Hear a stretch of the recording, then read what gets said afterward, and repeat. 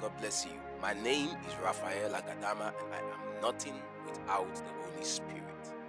And on fire for today, I will be teaching on the topic, Insist on Me. Insist on me. Let us pray. Father, in the name of Jesus, I thank you. Let everyone under the sound of my voice come under the influence of your Spirit. Let there be a lifting, let there be a shaking, and let there be, oh God, a lifting into glory. In Jesus' mighty name. Amen. The Bible says in the book of 2 Peter chapter 2. 2 Peter chapter 2. Begin to read from verse 15. It says, which have forsaken the right way and are gone astray, following the way of Balaam, the son of Bosor, who loved the wages of unrighteousness. 16. But was rebuked for his iniquity. Hear me, child of God, I'm so glad that there's a but in God. Hear me, child of God, you may be going the wrong way, you may be caught in a mess, you may be stuck somewhere in one guilty pleasure, one kind of sin, or one particular inordinate practice. There's a but in God. It's a but was rebuked for his iniquity. The dumb ass, speaking with man's voice, forbade the madness of the prophet. Hear me, child of God, there is a but in God. Our God is so faithful, our God is so merciful, that despite and in spite of the road you choose to take, as you have accepted Jesus as your Lord and Savior, God begins to reroute your course. Hear me, child of God, have you used the Google map before? And suddenly, probably you missed a turn. The map will reroute your trip and begin to take you to the next available route that will get you to that same destination. Balaam was already going off course. The Bible says, but he was rebuked. That is called God's insisting power. When God insists that you will not fail, when God insists that you will not be small, when God insists that you will not be swallowed up by the enemy, when God puts his feet down and says, no, you will not be swallowed up by destruction, sin, or lust. Look at Balaam. He was going the wrong way, but God rebuked him.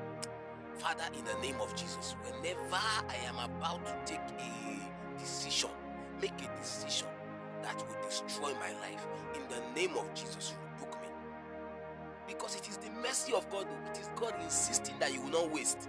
That is why many times you discover somebody shows up, somebody has a revelation, somebody wakes up and hears something, somebody reaches out to you and says, this is what I perceive in my spirit. It is God insisting on your destiny.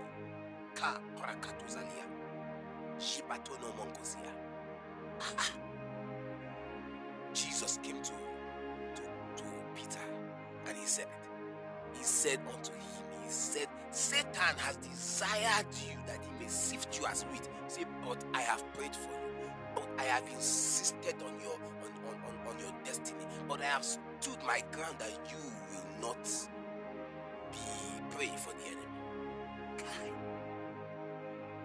Sometimes your faith fails you, your strength fails you, your discipline fails you, your zeal fails you. That is when to begin to ask God, insist on me, press me, make a demand on me, apply pressure on my life so that I will not waste. Apply pressure on my life so that I will not waste, oh God. Insist on me. The Bible says God will sit as a purifier of silver. He's a refiner of gold, so that he will bring out the pure expected result out of your life. Jeremiah went ahead to say, he said, there was a time I decided in my heart that I will not make mention of the name of the Lord anymore. I will not speak in his name. He said, but his words were in my bones, like fire shut up in my bones. Like fire. It was shut up in my bones. I couldn't hold it. That is when God begins to insist on your life. When he says, no, you are going to do my will.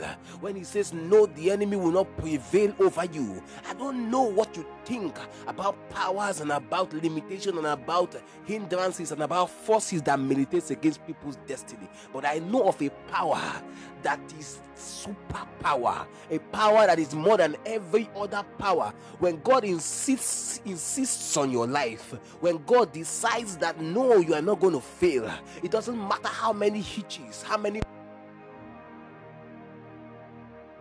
doesn't matter how many roadblocks, it doesn't matter how many hitches, it doesn't matter the mountain that is put before you, it doesn't matter how much roadblocks, it doesn't matter the mountain that Satan puts in your way. When God has insisted upon your life, he will jealously guide you, jealously condition your path, jealously put his hand upon you, his mighty hand, his right hand of power, so that everything that was supposed to militate against you suddenly begins to work for your good. Look at the life of David. Look at his life. You would see how from time to time God will condition him and bring him back on point. Sent Nathan the prophet to prophesy to him, say, you have messed up. David broke down every time. Why? Because God can insist on a man.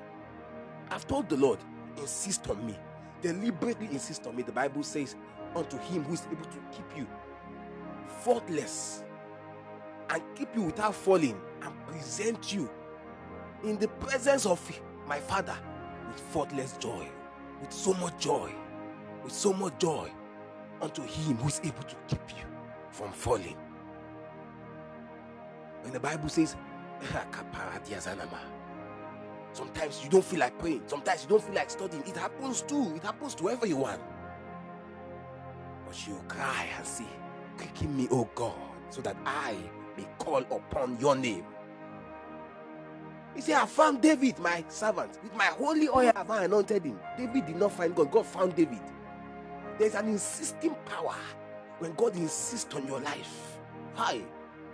So when you hear that song, insist on me, Holy Ghost, insist on me, till I look like you, Holy Ghost, insist on me. I don't know where to go, but Holy Ghost, insist on me.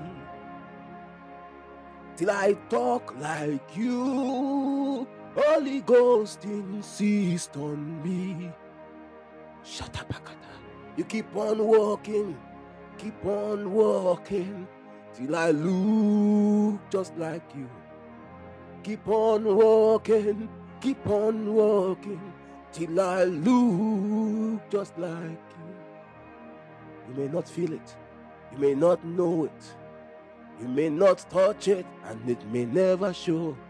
But he keeps on breaking, he keeps rebuilding, he keeps refilling until it's over. And when it's over, I will look just like you.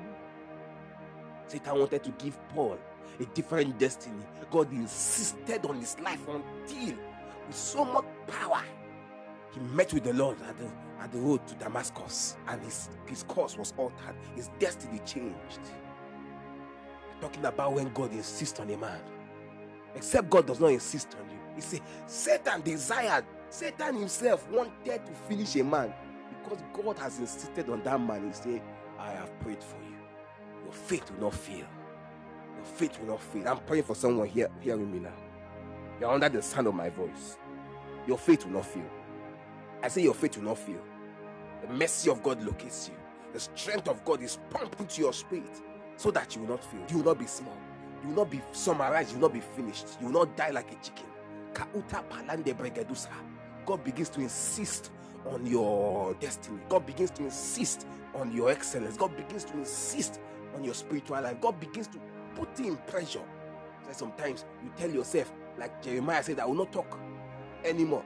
Or you go to a place where nobody knows you. Suddenly somebody looks at you and say, you look like a pastor. and the person talking is not born again, somebody looks at you and say, there's a glory on you, Shadabakwai. That's God insisting on your life. What about Jonah? He wanted to run away. God insisted on him even in the waterways. You can't hide though. I asked God to put me in his intensive care unit where I cannot run, where I cannot hide, where my path is always redirected to him. Pray with me. Say, Father, insist on me. Insist on me. Don't give up on me. In Jesus' mighty name. Amen. God bless you. My name is Raphael Agadama, and I am nothing without the Holy Spirit. Remember, do not be afraid. Only just believe.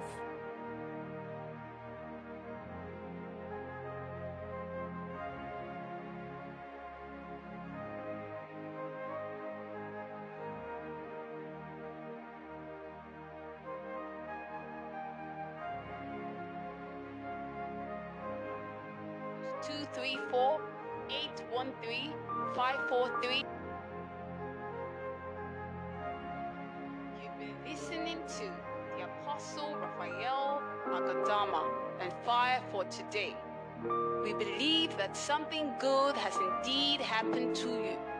For inquiries, please contact us on +234 813 543 6165 or send us an email at firefortoday@yahoo.com. Fire for Today, provoking spontaneous spiritual revival.